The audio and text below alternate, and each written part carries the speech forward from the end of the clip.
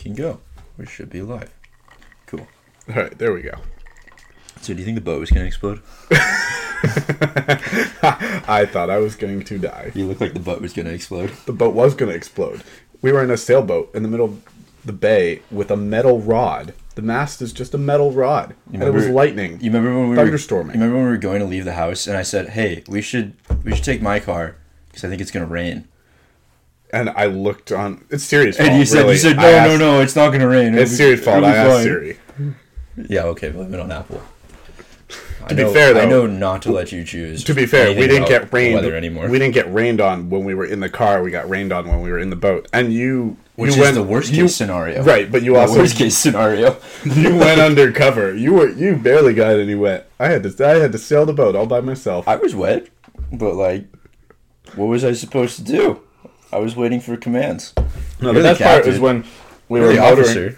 The best part is when we were motoring back and we ran out of fuel. And we were both so panicked that we were completely forgot that we had a gas can on the boat. The rental company had told us about the extra gas underneath the seat. Oh yeah, that was good. It was fun though. It was fun. I'm not gonna wake you up like a little. I might die in this little sailboat. Well, I mean, we felt alive. Yeah. Okay.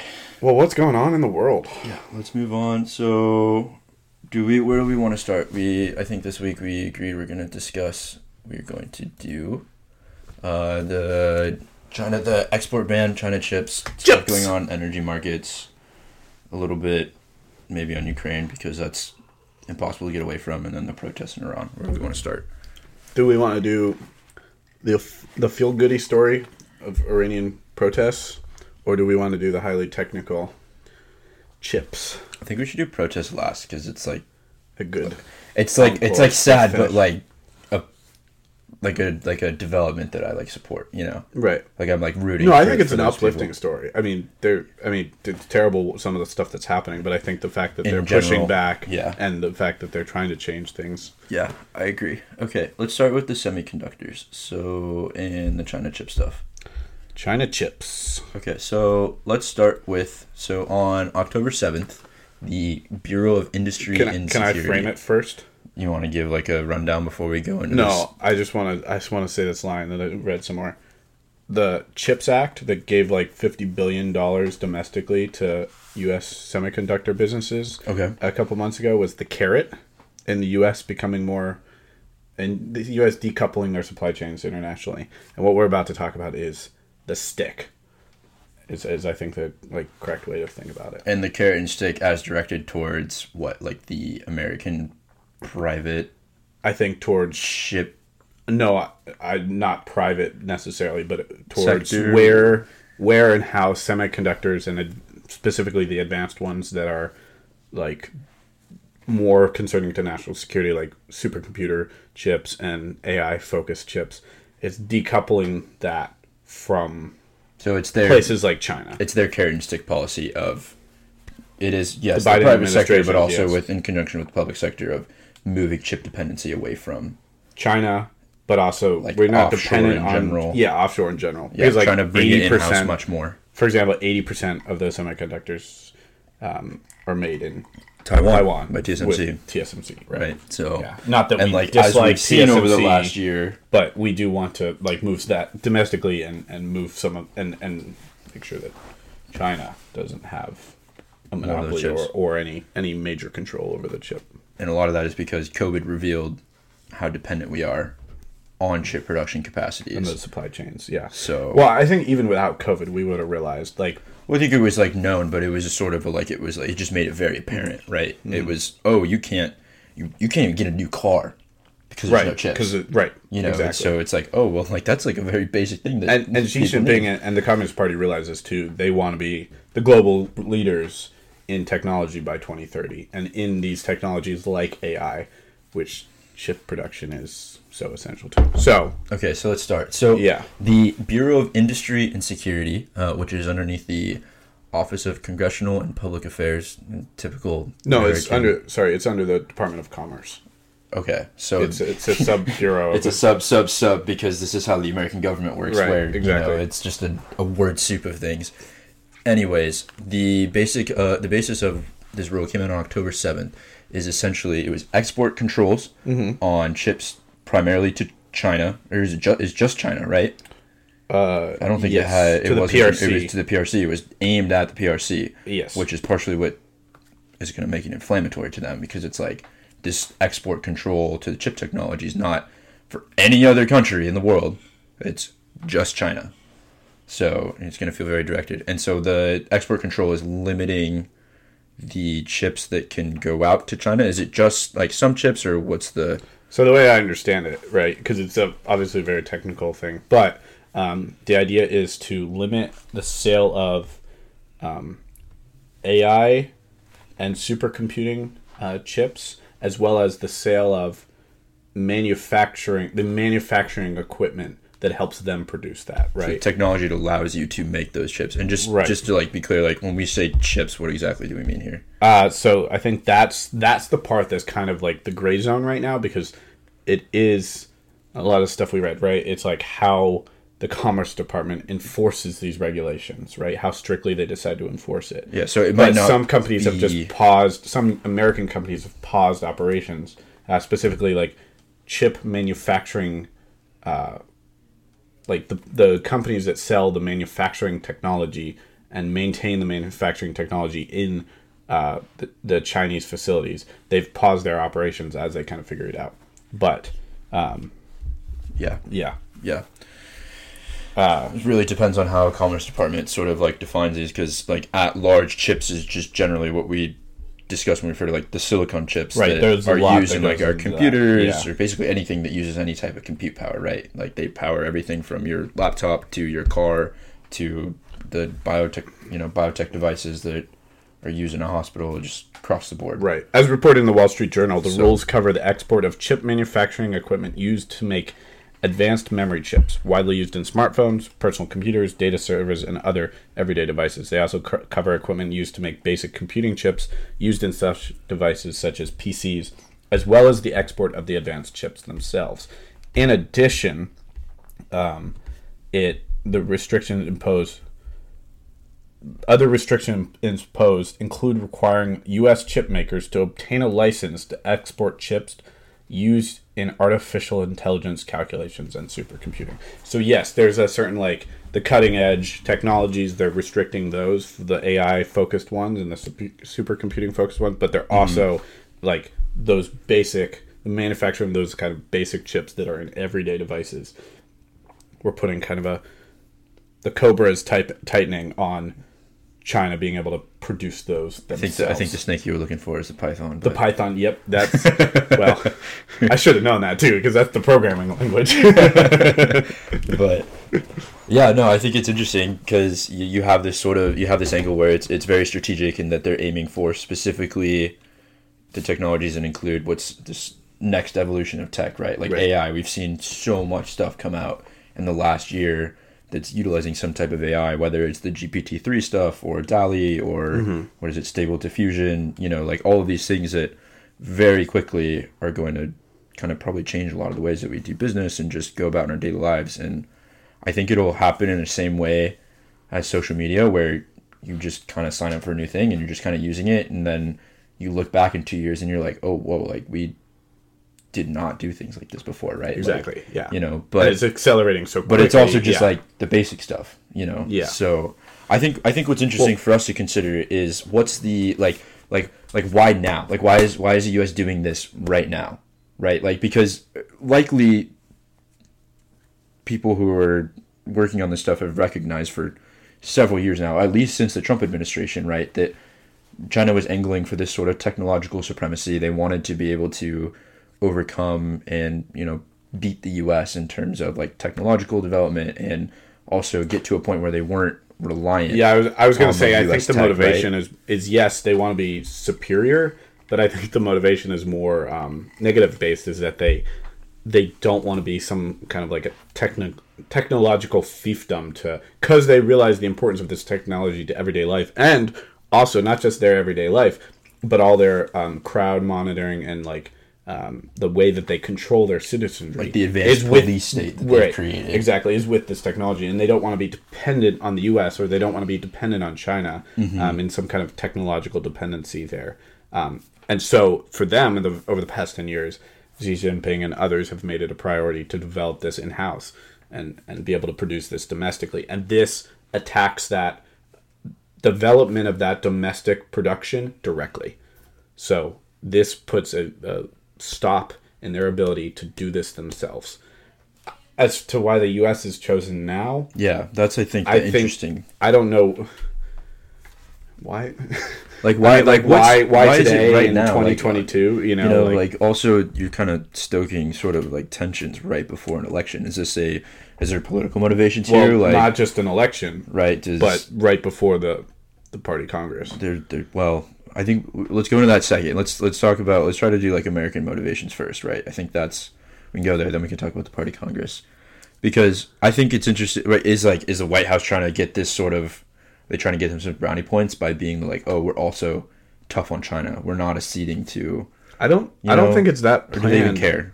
I don't have any like sources or like understanding there, other than my gut instinct is that the development of this policy takes time, and this has been where the U.S. government and the U.S. and the Biden administration, but also previously the Trump administration, had started going. The development of these export controls. On the legislative side, the passage of the CHIPS Act a couple of months ago, like this is where the foreign policy establishment has been moving, and it's just taken time to develop this policy, and it's just coincidentally that it's happening in October of 2022. I don't think it was planned. I don't think it was timed for anything other than it's after the carrot I talked about of the CHIPS Act. Because they don't want to. I don't think it's the Biden just sort of the next step. They got it done when they could. This is going to be right, and honestly, this is going to hurt in the short term. Going to hurt U.S. companies financially, and I think like one company is projected to lose $400 million as a direct result of these export controls. Yeah, I mean that's not a non-trivial amount of money, and it's a huge sector. It's multi-billion-dollar sector. Yeah, and a lot of the growth is in China. So. I think this is intended as like, okay, we gave you your money to invest. We gave you huge subsidies to invest in America and kind of promote your businesses. And now we're going to have to do the negative aspect of that. Now we're going to essentially make you bring all of that money onshore.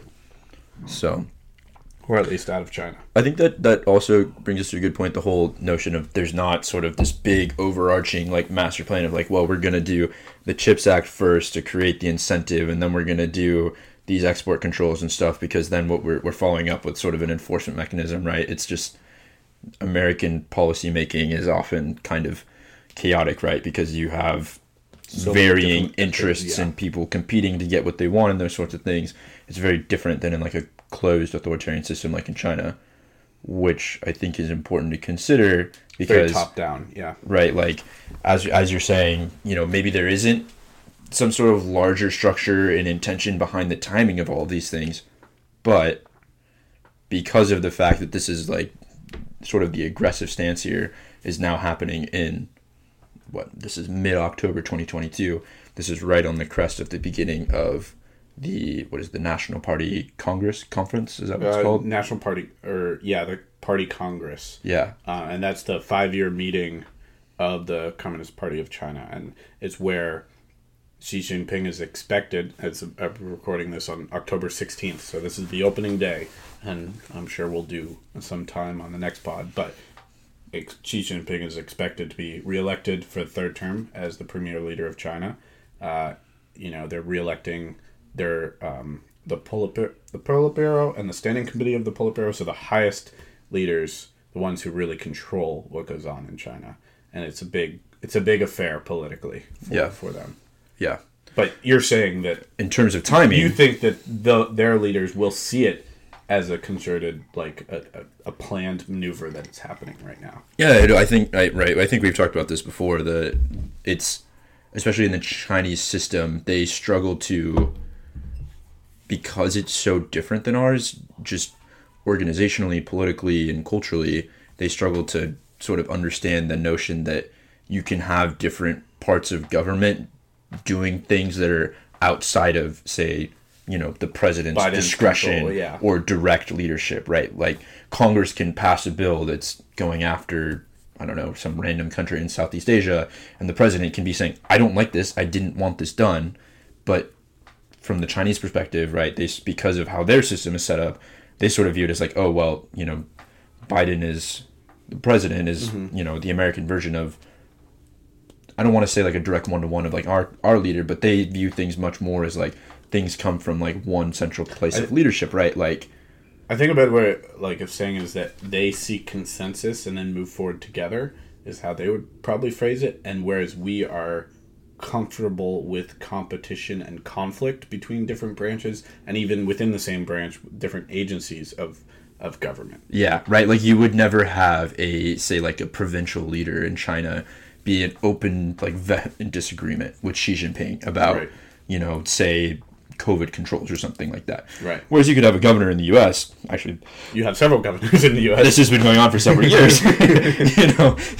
Saying some maybe not so good things about the president and being very opposed to whatever policies he's trying to put. I think maybe on an abstract level, like theoretically, they'll understand our system is different, but like instinctually, that's not what they've been brought up with, and that's not how their system works. So they'll have trouble understanding that this wasn't timing, and let's just play devil's advocate for a second. Maybe it was timing. Maybe the administration said, you will release this, I guess maybe less than a week before the opening of the party Congress. Yeah. Because it might sneak under their radar, or because they'll be too busy dealing with the political implications of everything going on domestically, so that they won't be able to kind of respond as aggressively as they would to a export restrictions such as this. Like a very targeted sort of. So, I mean, maybe there was, actually, the more I think about it, there was timing. I mean, there was timing involved. It could have been. I don't know that I believe that there was. Like, because I just don't see. It's like, how much do you believe in conspiracy theories here? I don't know that it's conspiracy, right? It's just a simple, like what, like, you just do, like, a cost-benefit analysis, right? It's like, what does the administration gain by poking the bear right before its most important But they're event not. They wouldn't years. see it as poking the bear. They would see it as slipping one under their noses while they're busy with something else. Yeah, but I feel like that's a really naive view to take, right? Like, if that's how you think that it's going to be interpreted, like this very targeted, like they cite, the rule specifically says, like, PRC, CCP, like it's calling them out in a sense. I think either way, after the party Congress is over, we can expect to see some sort of response out of China. Yeah, they just don't think they're going to be. It's just not going to be happening in the next 7 days or so. Yeah. Should we talk a little bit about Xi Jinping and party Congress, or I think that's a. Should we leave it for a different one? I think we leave it for the next one. So have you finished listening to All of the Prince yet? No, I'm on the last 2 episodes. Okay, then yeah. I guess we're shouting out the Prince. Yeah, it's a great podcast. Great podcast, done by The Economist. It's all about Xi Jinping and his rise to power and how he's consolidated power in China, as well as human rights abuses like in Xinjiang and Nepal. It's a great listen and goes into a lot of detail, so if you get a chance. Yeah, I'll link that in the show notes, and then we can talk about it on the next one after Party Congress and stuff is good. Okay, so I think what their new leadership is. Yeah, I think the last thing we should cover with the semiconductors in China is we both read that Twitter thread about sort of posing the argument that this accelerates conflict between the U.S. and China, and like whether or not the Chinese are going to try to invade, take over Taiwan, blah blah blah blah blah. Right? Like, do you want to try to summarize the argument, or so? I think we can. I want to preface it. It's like there are a lot of factors that go into the Chinese aggression towards Taiwan, and I think this is one of them that I didn't really think about before. And the tweet thread basically says that one thing that was holding China back previously from outright invading Taiwan sooner rather than later was that Taiwan, as we talked about, produces 80% of advanced semiconductors, and they don't want to be cut off from that. And they don't want to be cut off from the influx of technology and intellectual property, IP, that lets them develop that ability domestically, that manufacturing ability domestically. If they invaded Taiwan, they would be cut off from that. But now that we've effectively cut them off from that regulatorily, they're more likely to invade Taiwan. They have less scruples about making that move as soon as they feel their military and their economic conditions are ready for it. Did I sum the tweet thread up correctly? Yeah, I think you summed that up. To me, the most interesting point in this thread. So the guy who wrote it, his name's Tanner Greer, I believe. I'm not sure he's a professor or something. I'm not sure. He calls himself an essayist. Yeah. Anyways, well, we can link this thread too. But one of the arguments he made that I thought was really interesting was he pointed out this notion that it's actually advantageous to the U.S. for China to believe that it's a state in decline. Say that again. So when you go back and read the thread, he sort of points out this idea that previously China had kind of adopted this stance of like strategic patience and like, you know, like we don't think in terms of years, we think in terms of decades and centuries, right? And so to them, China does, yeah, not the U.S. The U.S. is subject to the next midterm, of the election cycle every 2 and 4 years, right? And so to them, as long as they could view the U.S. as a declining state and on the way out, it made sense and it was okay for them strategically to just wait. Right. Right? Because why would you... We're going to do it to ourselves. We're going to shoot ourselves in the head. Yeah, why would you move and risk really anything if you're confident that your opponent is just going to continually put itself in a worse and worse and worse position, right? If your expectation is that they're declining, they're on the way out, they're having more and more infighting, they're, as a country, not united, all of the sorts of things. And on top of that, if you're talking about that on the world stage and you're repeating that over and over again, other countries might start to believe it as well. Make sort of influencing that opinion, prophecy, yeah, all that sort of stuff, right? And so in this sort of argument, Greer essentially says that by doing this sort of like export control and going after the chips in China and like trying to put a cap and a limit on these things, the U.S. is directly sort of kneecapping China's technological development, which then signals to them that like we are now in direct competition. Like we recognize that you are trying to like surpass us in this way, and basically we're going to do what we can to prevent that. And then also we're going to start acting in a way to try to reverse this image of like we're a country in decline or whatever, which is actually a much more dangerous policy to adopt because you're then creating more uncertainty on the Chinese leadership side, which then creates sort of like anxiety and like a sense of urgency of like we need to do something. We need to move in a way that we're not going to allow the U.S. to cap our rise or to get in our way, sort of thing, right? Whereas previously they sort of had been under this notion of like we just need to wait. I agree with that to a certain extent, but I think that's like going down like the game theory rabbit hole, right? Like I think backing up, the real question is however you interpret it is, as he says, we've crossed a Rubicon here. Like the trade war. This in essence is a continuation of the trade war began 8 years 2017, ago? so no, not 8. 5-ish years ago. 5-ish years ago by Donald Trump. Yeah. Like we're at an inflection point, whatever you want to call it. Also, as an aside, is it a coincidence that Greer's last name is the same as the CIA guy from, what was it? The Amazon Prime show that was also... Jack Ryan. Yeah. Coincidence? I think not. Tom Clancy. Yeah, this is the deep state right here. It's just a CIA burner account. And there's like no person, there's no photo of a person, so why not? I think that's probably a thing. They probably run like Twitter accounts that are just like anon, and they're just like I don't know, pitching whatever. Like it's not a crazy notion, is it? Right? Like they're on Twitter in other countries, and they're just like pushing their like doing the same thing that I'm sure other intelligence agencies around the world, like we know the Russians do it, like not just the Russians. Like it's like the Israelis do it, Russians do it. Like, why don't the Americans do it? It's probably not the craziest thing, but. When we know how easy it is to have bot Twitter accounts. Thanks, Elon. Thanks, Elon. Look at this ball. I'm just gonna tweet Bitcoin, MetaMask, Moon, rocket ship emoji, and I'm gonna have 30 bot replies. No, yeah, and then you have to say, click the link for a crypto giveaway. And then I'm gonna buy a fake blue check Twitter account, and I'm gonna change the PFP to Vitalik and say I'm giving away free money. I'm just gonna take all your money. It's a scam. Give me your coins. I think what we're taking away from this is Twitter is a scam. Well, Twitter's not a real place, so probably is a scam. That might be our cold open. It's not a real place. Okay.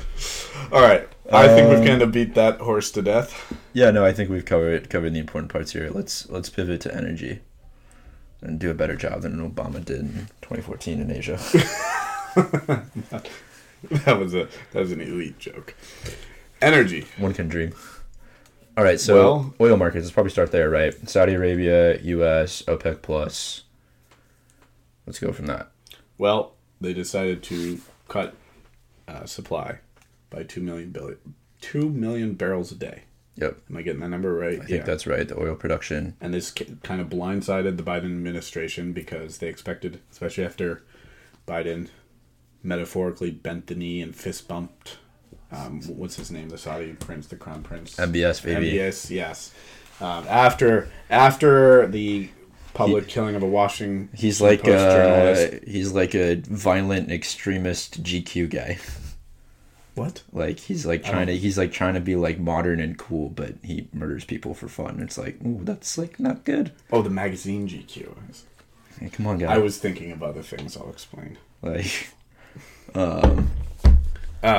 well, he was. We could probably do basic stuff on the oil production stuff. The reason that's a big thing, right, is so oil prices are subject to basic laws of supply and demand, like every other market in the planet, right? So there's a baseline level of barrels of oils that are produced on a daily basis by the OPEC plus countries, which is essentially like Arab mafia plus Russia. Like, we're going to hold the world hostage in terms of energy. But so they said they had their annual meeting, I believe it is. Maybe it's... I want to say it's more... I think it's like... They probably quarterly something. Whatever, yeah. The frequency doesn't matter that much. Whatever. It's just a legal multinational cartel where they get together and say, this is how do we make the most money? Children of who are studying macroeconomics here, this is how like free markets do not work. It's people binding together and agreeing to set prices. My guy Ratcliffe would go on and on about the cartels, like, these are bad. Like, anyways, so by cutting supply, basically they ensured that like oil prices are going to minimum stay the same, if not continue to elevate. Around $80-$90 a barrel right now, I think. When the decision was made, it might have, like, prices might have increased a bit then. But for them, it's just very simple, right? It's like they, as oil producing states, have a vested interest in keeping oil price as high as possible because they generate more profits. Right. So demand will they have very little incentive to increase the amount of production and increase the supply of oil they're putting on the market. And demand, while slightly flexible, is going to stay high, across at least most of the world, regardless of what the price of oil is. Yeah, like we need oil for everything. Yeah, like there's just really not a world where you can say, all right, we're gonna cut our oil usage in half in 30 days or something. Right. But this is also coming on the heels of Russia cutting oil supply to Europe, and then I put this in question marks, self-sabotaging Nord Stream 1? Question mark? Yeah, this is my conspiracy theories coming out again. There's still no conclusive facts on who did that, but I think that I'm in the camp that the Ukrainians did it. Because, so, the bridge thing... Well, alright, explain... Can you, maybe give a brief overview of what happened? We'll loop back to those. Let's stay on the Saudi Arabia. This is like a segue. Like, we can come back to the Ukraine stuff. But I think with the oil and the Saudi Arabia thing, I think, so, obviously, we had the supply cut, keep oil prices elevated.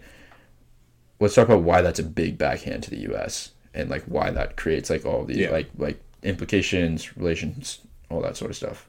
Well, why is it a big back? I mean... Right, so So Biden in the White House, Biden went in person to Saudi Arabia in September, I believe, right? Like late September. And essentially the point of this meeting was because just average Americans are getting deleted at the pump right now. And well, I got to say it too. I got to say it.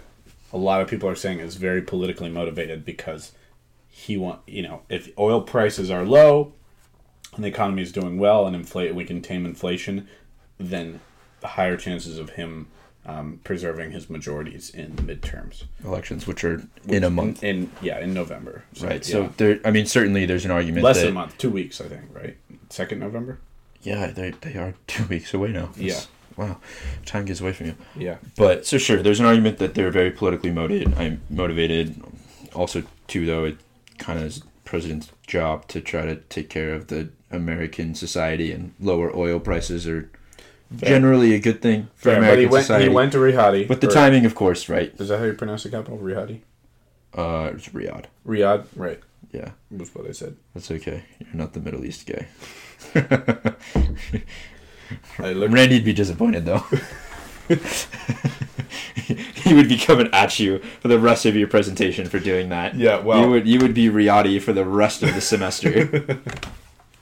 We had a teacher that was merciless, but... So, in my next intercession class, we're going to Djibouti and Riyadh and...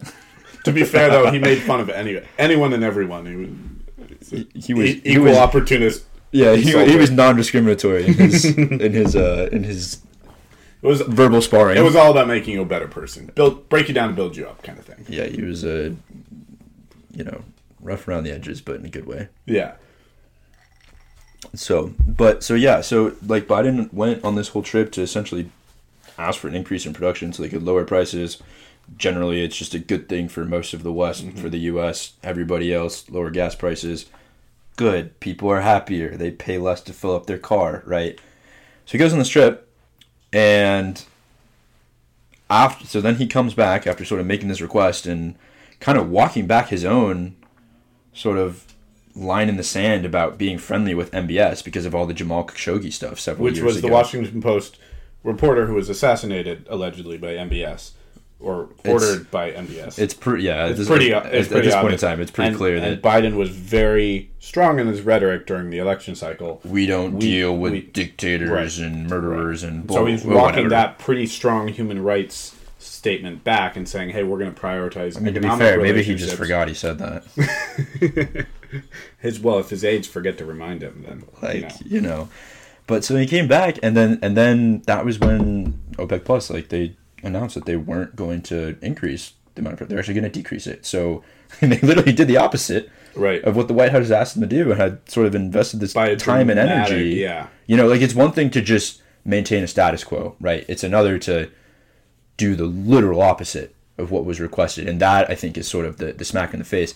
And then they doubled down on it by the Saudi Ministry of Foreign Affairs put out essentially like a memo saying, we refuse to be bullied by any country into making a policy decision. Like, we always make sure we examine the facts and take a very objective, approach that is in the best benefits for all in the market and blah, blah, blah, blah, blah. And they put out a whole thing saying, well, we're doing this because we care about lowering the amount of volatility in the oil and energy markets, and we want to make sure that there's stable prices and stable, whatever. It's all flowery language for them to say, we need to make more money.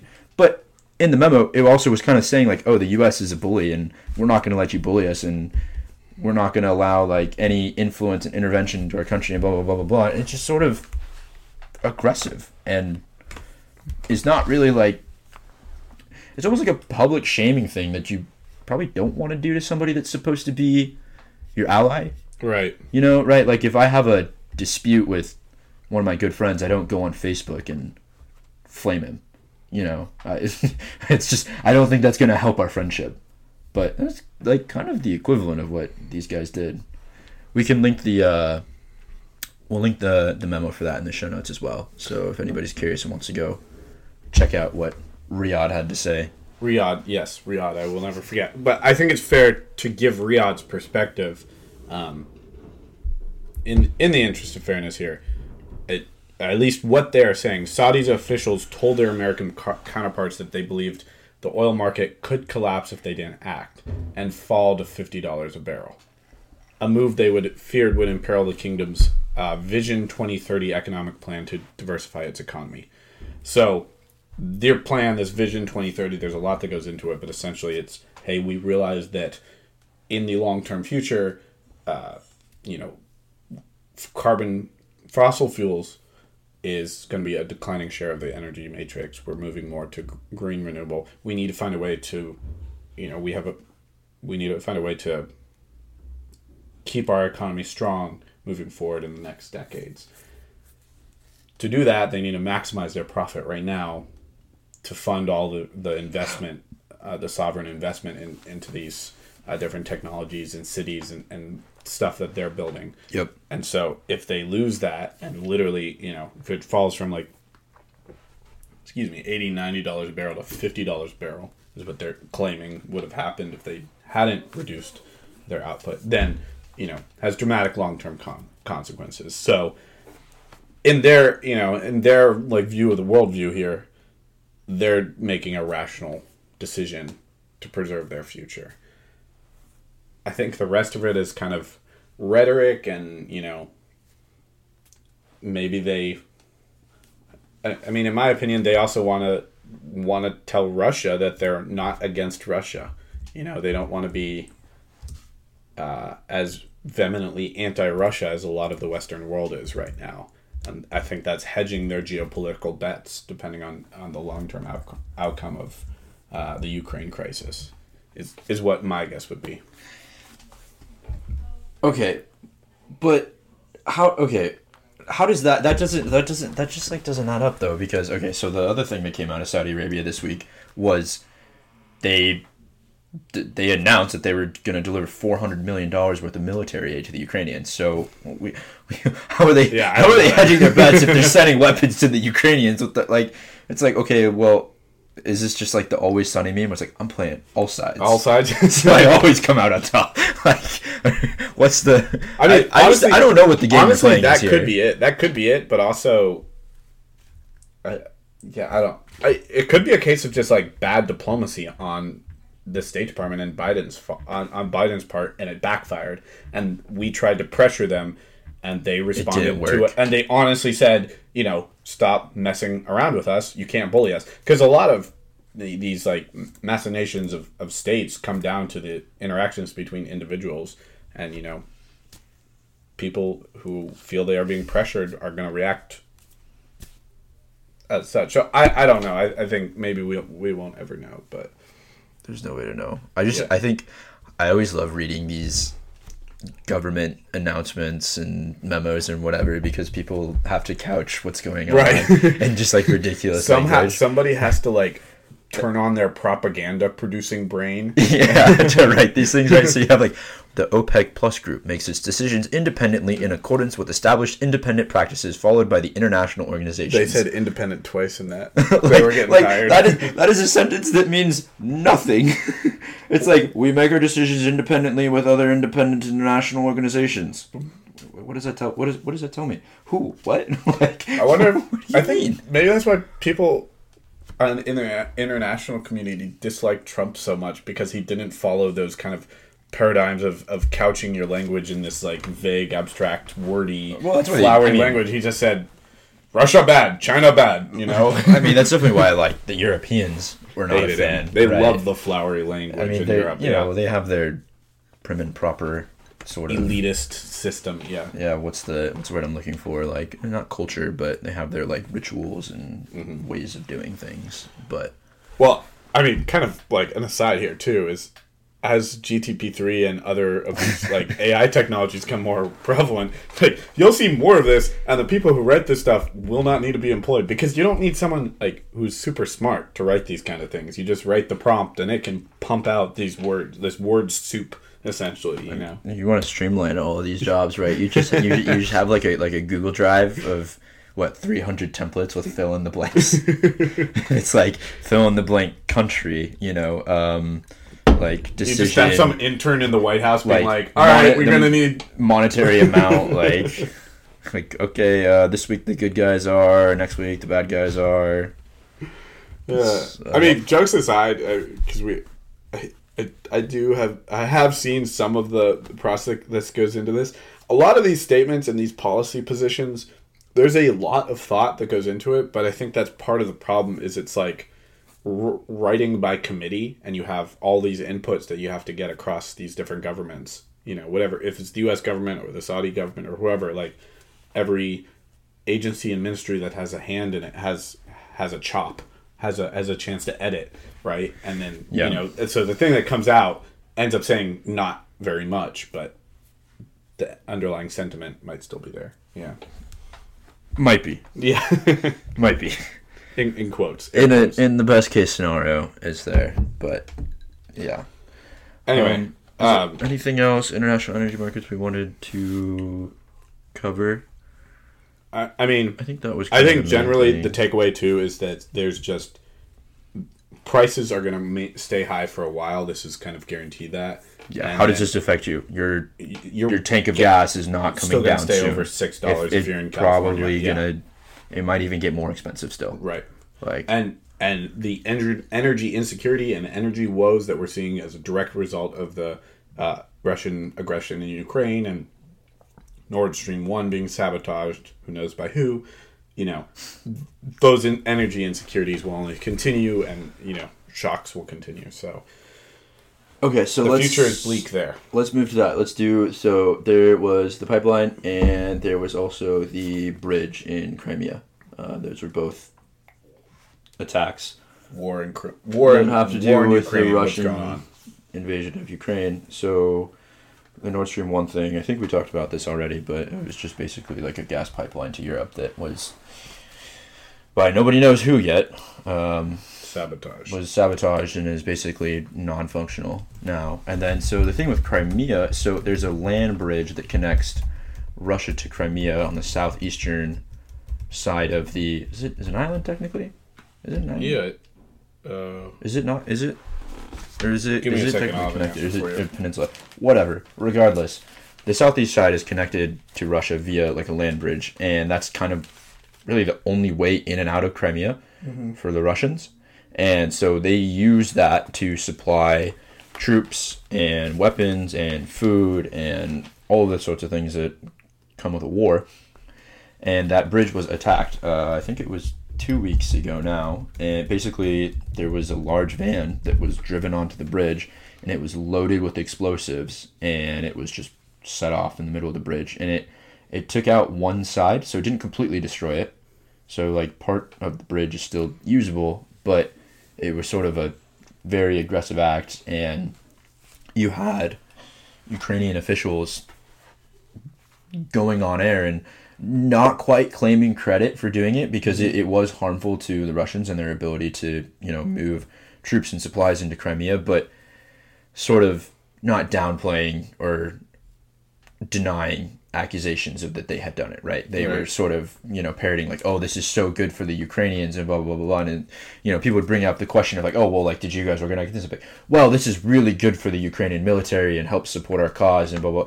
You know, so it's kind of like, it appears that most likely they were the ones who did this. Attribution aside, this is kind of a big hit for Russia because it limits their ability to resupply and move into Ukraine via... Right. Not just Ukraine, but Crimea. Because remember, Ukraine like is not giving up Crimea in this war, even though back in 2014 it was seized by Russia.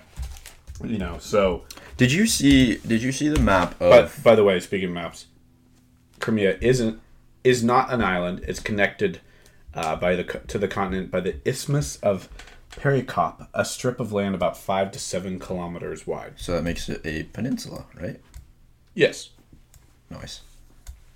What did I not see? I was going to ask if you saw Did you see the map of I think they had like a referendum regarding Russia in 2012 or something, and it shows like all of the states and whatever. It was really... I don't know if I have this. I watched it in that lecture that was put on by the member of the World Affairs Council down here earlier this week. But it showed the Oh no, I think it was the independence, like when Ukraine decided to become an independent state. I think so. It was like a long time ago. Um, it was like each of the states within Ukraine like showed their their voting percentages and whether or not Ukraine should be independent from Russia and all these sorts of things. And anyways, the point of it that was really interesting was that all of the regions on the east side, so Donetsk and Luhansk, and also Crimea, were the lowest supporters of Ukrainian independence from Russia. And like I think Crimea was the lowest by Crimea was like it was like 52% of the people there voted to support the Ukrainian independence from Russia.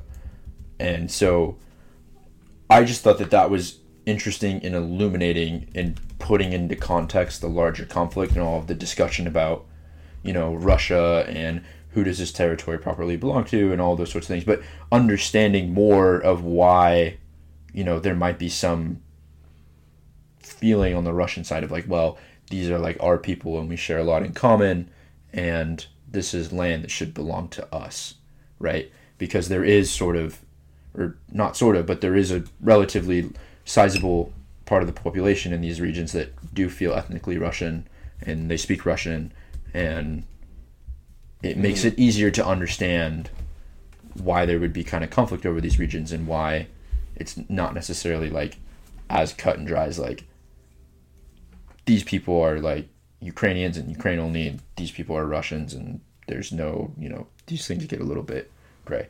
Not defending Russia's actions or anything like that, more so just trying to contextually understand why there could be, why there is conflict about these things and disagreements about who's who and who should own what and all of that. I think, too, with Crimea, and you kind of hit upon this, but actually it is kind of owned and controlled by the Russian Soviet Federation of Socialist Republics until 1954, when Khrushchev gave it to the Ukrainian Soviet Socialist Republic.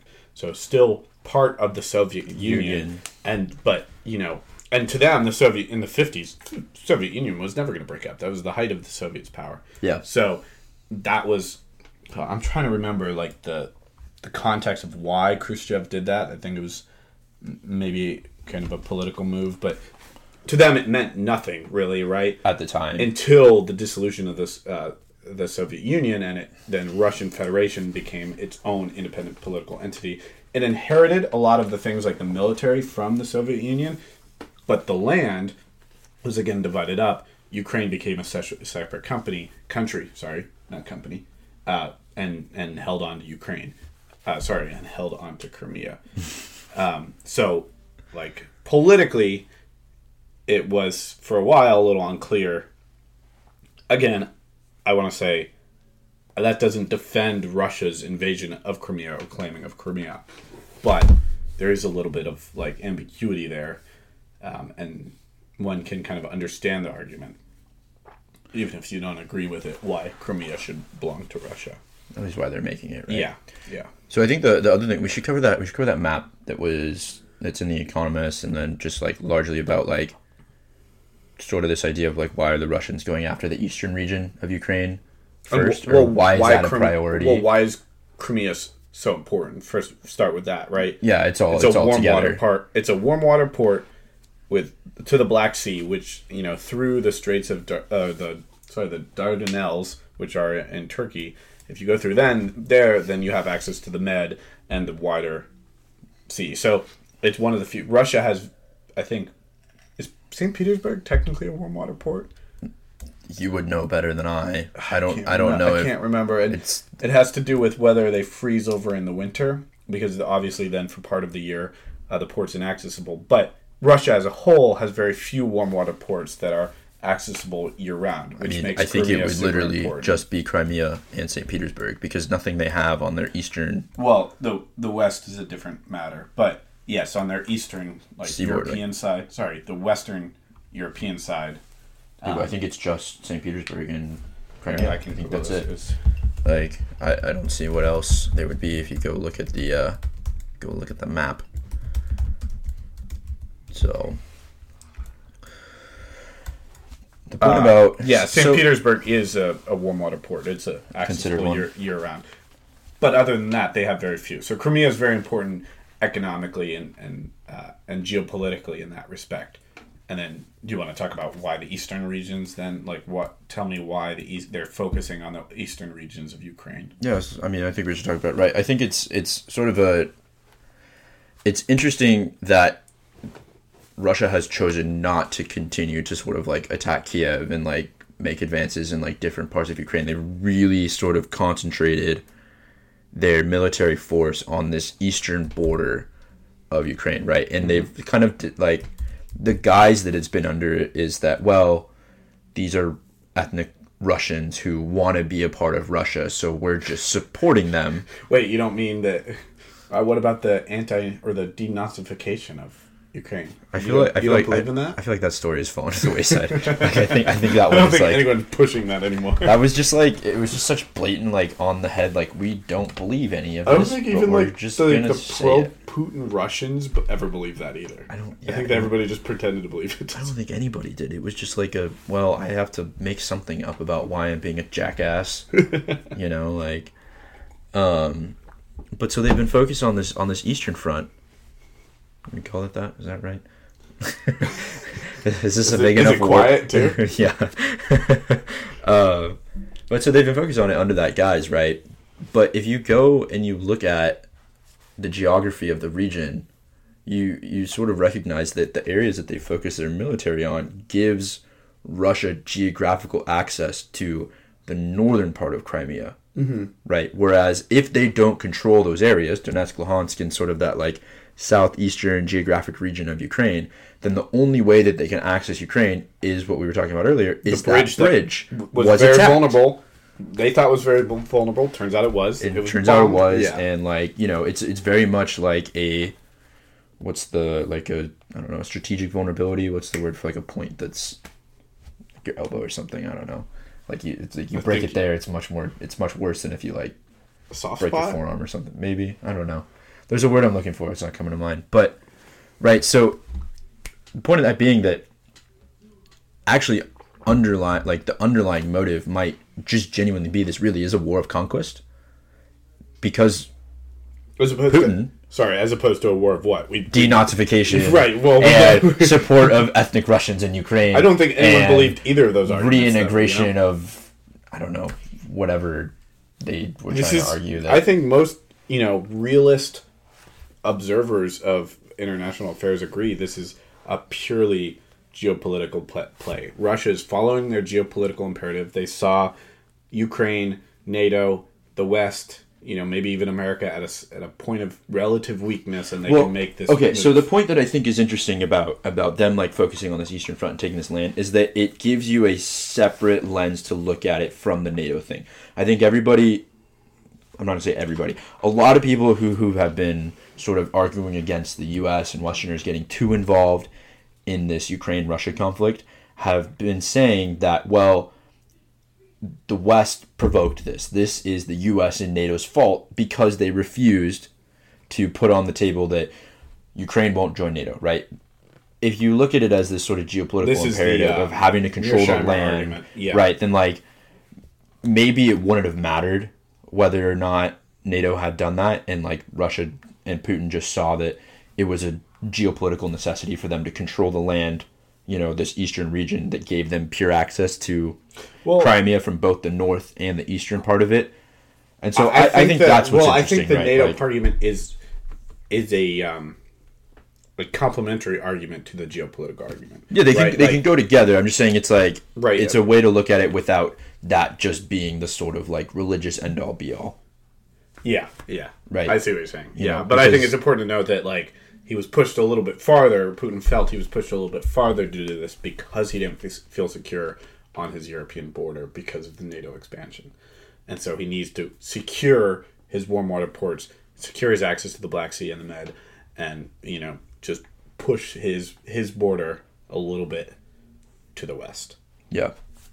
Then the last part of it that I think is interesting is that if you are going to see it as this, is that he's most concerned with securing those two things, then the golden bridge out of this conflict might actually be an agreement that lets Russia control those kind of pseudo-annexed regions. Are you anti-Ukraine and pro-Russia? You're not allowed to say that. And cancel You're pro-Putin. I'm canceling you right now. Press the cancel button. Don't say it on Twitter. I'm going to tweet. Like, no, I think you make a really good point. It's like, how far does this have to go? Ukraine has kind of like a momentum in their counterattack right now, at least as we're talking. They are, at the moment, they're winning. Like, right. They are absolutely kicking the Russians' ass. But these 300,000 conscripts from Russia are about to flood in. I think Russia thinks that, they can throw bodies at the problem, cannon fodder, and kind of, stop the Ukrainian. So that's a different argument, because we can get into that another time, because that's interesting in military circles of how far has technology and precision guided weaponry advanced, and mobile units. That Ukrainian units are a lot more mobile than the Russians one, and they have those precision accuracy of Western munitions. Mm-hmm. Can that be successful against more of a traditional army of conscripts that aren't as well trained? But I think you raise a good point of like whether or not Ukraine can keep up their momentum in their counterattack. Maybe it is worth just saying, we're going to write off these regions, agree that Ukraine's never going to be a part of NATO, stop the slaughter. I mean, why not? I don't think that's pro-Russian to say never, that. Right? Like, Putin turned 70 this year, I think.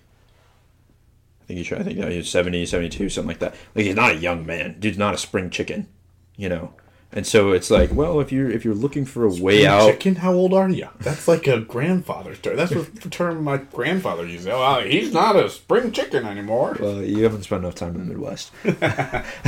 You're right. I haven't. And I probably won't. But right? It's like just like do an agreement that's like, okay, we'll do 10 years, no NATO agreement off the table, and then we can reconvene then. And it's like, well, now Putin's 80, and like maybe he's fully senile. Why do you think it's so taboo to say that? Because I think that's a legitimate. If you're going to try to have negotiations to like end the conflict, right? Right. Yeah, I mean, but you're not allowed to say that at least. Yes, on Twitter. We're joking about Twitter, but like it's not a real place. Twitter is a scam. It's just not a real place. Internationally too, no Western leader would be caught saying that, even though everyone is thinking that. Except for, I will give him credit. Even though I'm not a fan of Macron saying it. I don't think everybody's thinking that. No, I think conceptually most leaders probably understand or at least entertain the argument, and I think a lot of it just has to do with sort of the counter to it, right, is, well, like, why would we, if the Ukrainians are winning, as they are right now, why would you accede to the authoritarian, the aggressor? Why would you give them anything? Why would you, right, you have the upper hand at the moment. Right. Why would we, right, it's like if you're playing a game of poker and your opponent is down to their last small stack of chips, right, like, why would you end the game there and let them walk away with any money instead of just taking all of it? Do you play poker on a regular basis, or are you just pulling a poker thing out of your ass? Oh, one can dream. I listen to All In. I feel like that's therefore you're an expert poker player. Honorary poker player. You should play more. We should. I don't have enough money to lose, though. We'll play with small buttons. I think you have a good point. We can buy in with pounds, so it's cheaper. Or euros. Oof. I'm sorry to our European listeners. I'm not. But yeah, I mean, I think the last thing on this is just in the news this past week was, I don't remember who reported it, but there essentially were like CIA analysts shooting up to the White House that their analysis of the potential use of tactical nuclear weapons in Ukraine now ranges from, I think it was 5 to 25%. 25%, yeah. Up to 25%. There's up to a 25% possibility. Yeah. Right. Whereas previously, like, their assessment had been a less than 5% chance, right? I gotta say, a possibility of the use of nukes that's above like 0.01% is very high in my book. Like we're talking about we're talking about a 1 in 4, a 1 in 20 to a 1 in 4 possibility of tactical nukes. That's yes, less than 50%, which is what a lot of people use as a threshold and kind of a general rule of thumb. That's still like a huge possibility. Like I would not take that risk of I don't know what's an equivalent like Russian roulette.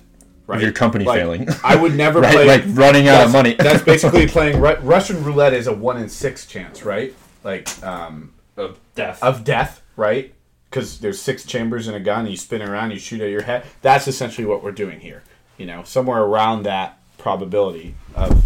And yes, one could say, yes, they're tactical nukes, but these things tend to escalate, and our nuclear policy is such that we don't allow any kind of nukes, tactical or otherwise. 2 things. Just number 1, I think this is why it's important that everybody should watch the Doctor Strangelove film, which is just about like nuclear weapons and mad. It's like a 1950s movie. It's old, but it's really good.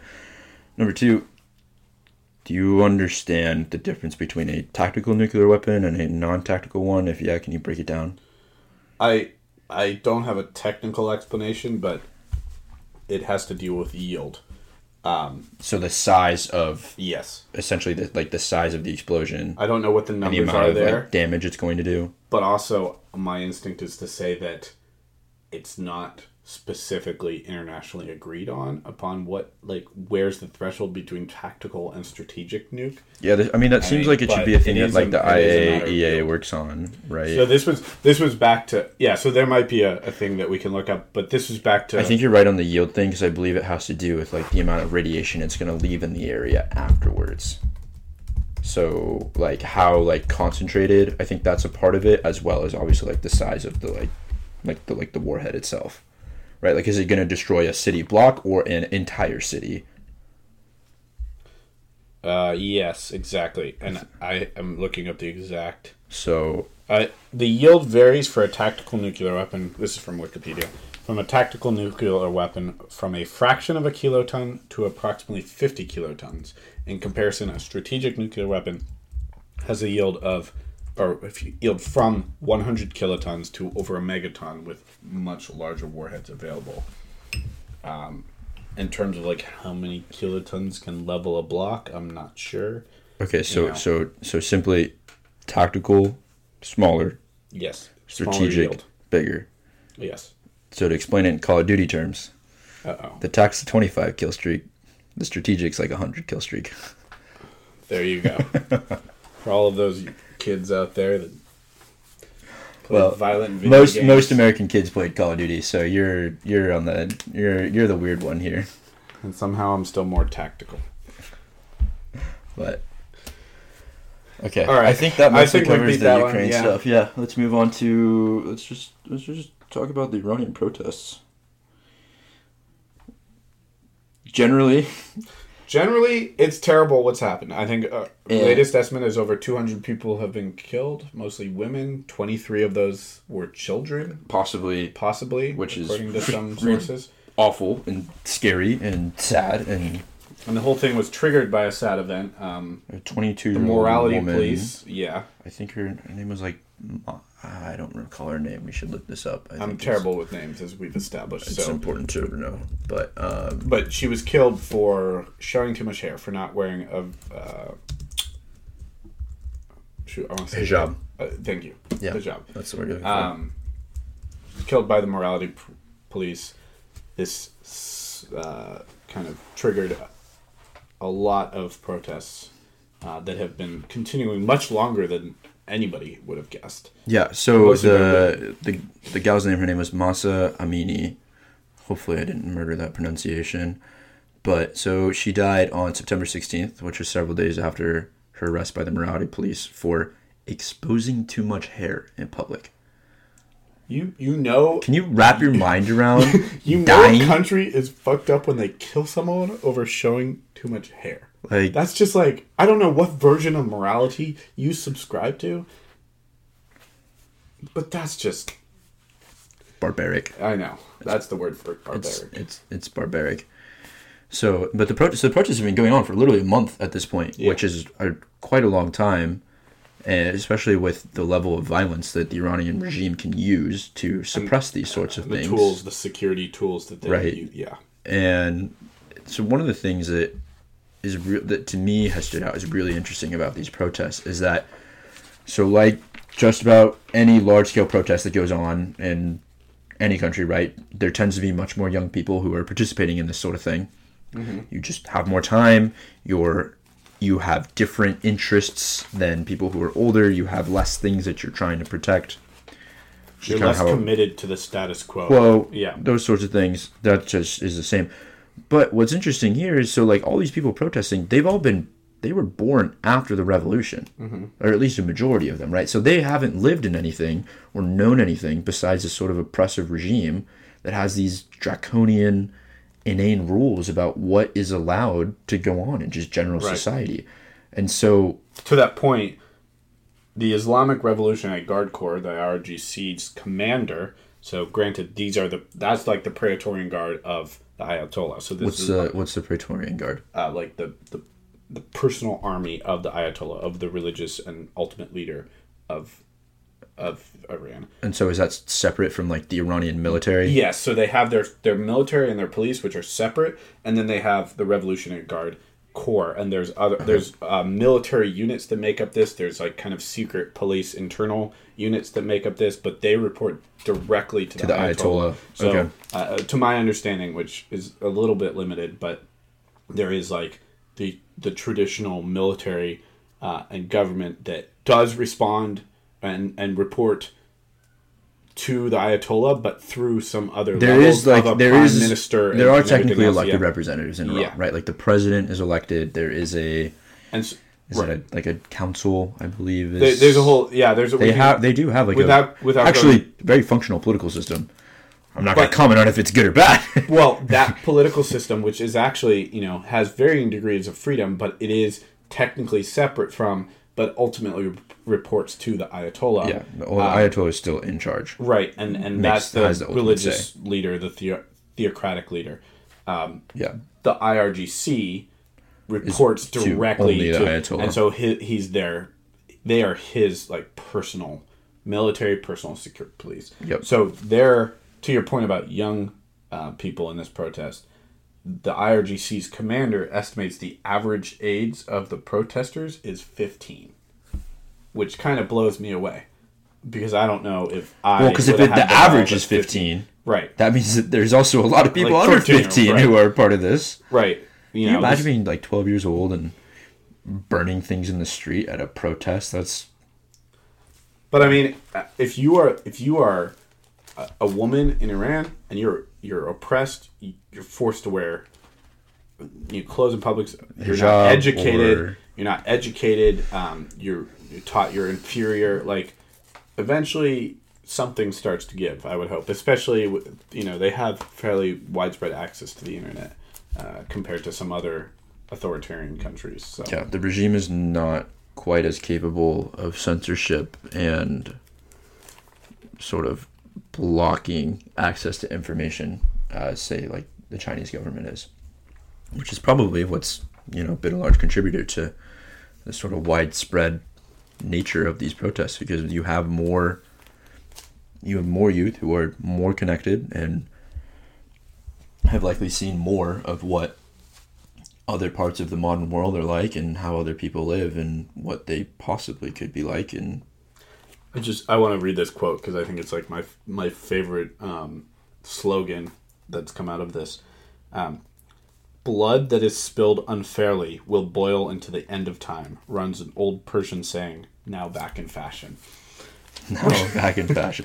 That's such a dramatic quote, but I love it. It really is. So, okay, I think let's speculate here. So, what is a best case, in our opinion, right? What is like a best case scenario outcome for the protests here? I think, as we said, there is kind of a valve in Persian society, in Iranian society, for a more political freedom because technically the government is separate and elected, and so maybe the Ayatollah steps back and allows a little bit more political and other freedoms via that elected system, kind of as a, okay, we'll step back and we'll let. I just don't see that happening,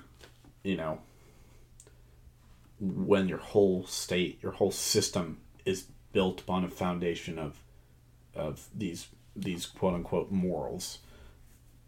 And yeah, it's hard to see it develop.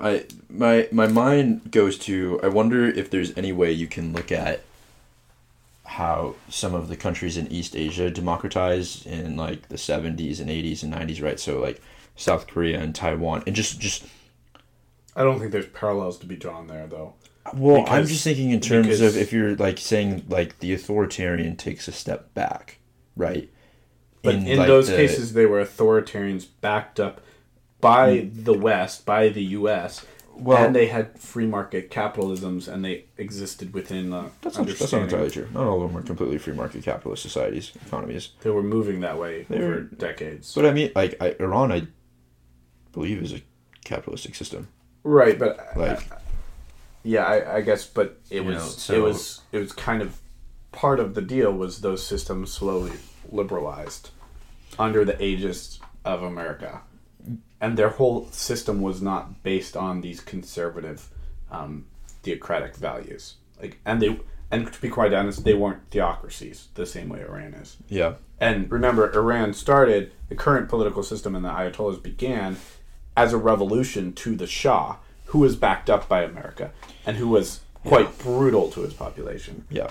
So even among the anti-Ayatollah factions and these younger people in Iran, that doesn't make them automatically pro-West or pro-America. Yeah. They were raised, they still were taught of the brutalities of the Shah and what was it, the 70s? When was the revolution was in 79. 79, yeah, so the 70s. Yeah.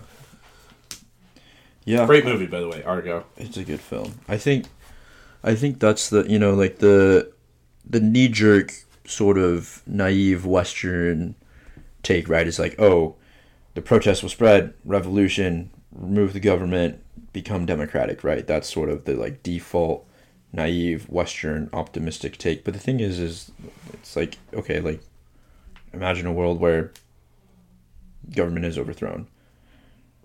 Is it going to be better? I don't know. And I don't think you'll see an overthrow, though. I don't think it will happen either. But I mean, we're just saying, positive best case scenario here. I think that what probably happens is that, and you're starting to see this is, but not enough momentum, but a little bit of, senior clerics and senior business leaders and senior political leaders who are, more or less aligned with Ayatollah's policies, who understand it a little bit more flexible to what's going on in Iranian society, advise him to pull back his IRGC forces that have kind of taken over the enforcement and that are a lot more brutal, because there will be a level of brutality that continues. But as these women, very bravely, I might add, continue to protest and continue to keep this movement going, the hope is, I think, that some of these senior leaders, who I might add are all men, will see the voice of reason and put some pressure on the Ayatollah to loosen his policies. I don't think you'll ever see regime change, though, at least not as a direct result of this. I think that's something for farther into the future, as some of these resentments continue to boil in the decades to come. In any case, I think if there were to be regime change, it does have to be a purely internal thing, right? Yeah. I don't think that any of us should be seeking or wanting to be sponsors of regime change in the country, because I just think history has shown us it tends to not work out well. And specifically with it also, and the other side of it is that it sort of takes away from the legitimacy of the actions of what these people are doing right now, right? Like, it's like you don't want to take away from the legitimacy of their own discontent and unhappiness with their government and the people who are ruling them. So my worry, though, is that the opposite starts to happen, is the IRGC and the secret police associated with them crack down even harder, and those 200 deaths escalate to many more. And certainly I hope that more people don't die. That's terrible. Yeah. I do wonder at what point can the state not react that violently anymore, right? Because there comes a point where the state can't just murder every protester, right? Like they can't just start killing people because it's like you lose everything, all of your legitimacy out the window. You lose the country, right? Like you're throwing the baby out with the bathwater. I would hesitate to say absolutely that they won't do that, because remember, this is a very brutal, theocratic, autocratic country and ruler who has a very firm grip over society. I would hope so, but I think there is a small probability that there's a very brutal reaction if these protests continue, and I hope that doesn't happen. But I think the real question is, does the regime think that there'll be an even more violent counter-reaction to them killing protesters in that capacity? Yeah. And I don't have an answer for that. I'm worried at the answer for that. But I guess we can kind of end with there. Like I hope that they can come to some sort of positive development for women's rights and civil rights in Iran, and hopefully more people don't have to die for that to happen. And I guess we're going to see. But I support the protests and those brave women, brave kids. I mean, I still just 15-year-old and protesting being 10 or 11 or 12. That's wild, dude. That is absolutely crazy. Yeah. So, anyway, I think that wraps it. Do you want to do rapid fire? Anything funny going on in global affairs? I think Liz Truss is about to jump off the bridge. Liz Truss. I saw something that was like Liz Truss has had the shortest grip on power in British politics, because she's been in power 30 days, literally a month. And a good 20 days of that or something was dealing with the Queen's death. So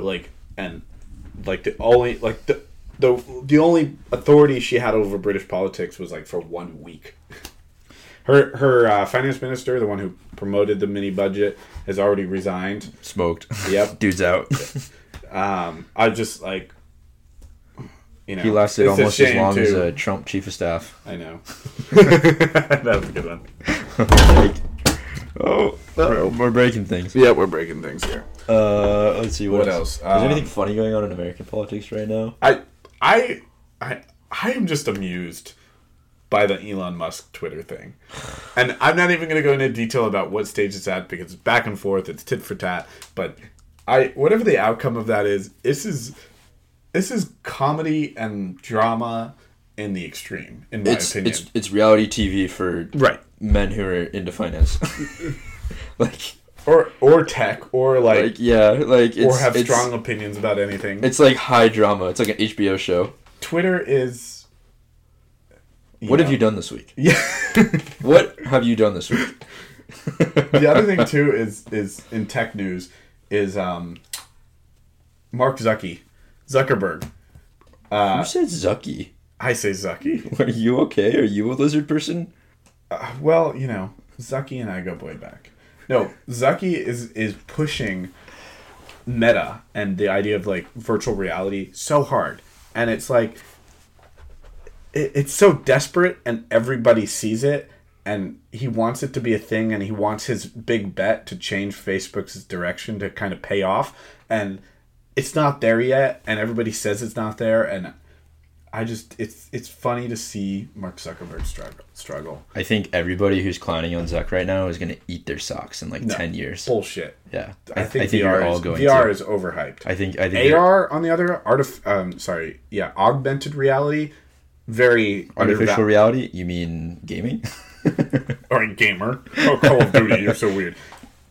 Augmented reality, so that where you see stuff in the real world and it helps you with your daily life. Yeah, I think that's undervalued. You'll see glasses and contact lenses and cool stuff come out of that. But virtual reality, I think, where you're fully immersive, overhyped, is going to have some gaming and conferencing use cases, but we're not going to go full. What's the full metaverse? No, full Ready Player One. Yeah, I don't think that'll really happen to a large scale. You're bearish on the metaverse. I'm saying I'm not bearish because I think there is like a lot of cool applications and there's going to be some cool stuff that comes out of it, but it's overvalued. People are hyping it up more than it's going to be helpful or interesting. I feel like at this point it's not really like overhyped, maybe over discussed because it's just not there developmentally. Because of Zucky. I don't think it's because of Zuck. I still think I think like I said, everyone who's like hypercritical of him right now, they're all gonna eat their socks in 10 years. I think if we aren't at war with China over Taiwan, he's gonna put up. Well, 10 years would be 2032, so at that point in time, it'd probably be well, yeah, we might want to we might have lost the war at that point and just go full escapism, if I can speak. Maybe China's strategy is just like did you see the chart this week of obesity rates in states across the U.S.? No, I don't know if I want to hear this. It's a bad chart. It's a really sad chart. Basically, it's a straight line up for the last 70 years. Maybe their plan is just to like wait us out long enough that we're too fat to do anything. To where like in WALL-E, the people in WALL-E where we can't get up from our chairs. Yeah, that's what they're doing. Like they're just like, you fat fucks. All right, so if you're listening to this podcast, go outside and go for a run. Go touch some grass. Yeah. be a patriot and go for a run. Protect America from China. Yeah. It's like that movie. What was that? Like Red Star. Red Scare. No, like where they like North Korea like invades the California coast. It's a really bad movie. Red Wings, Red Star. Whatever. Anyway, I think I know it. It's like Nick Jonas or something, isn't it?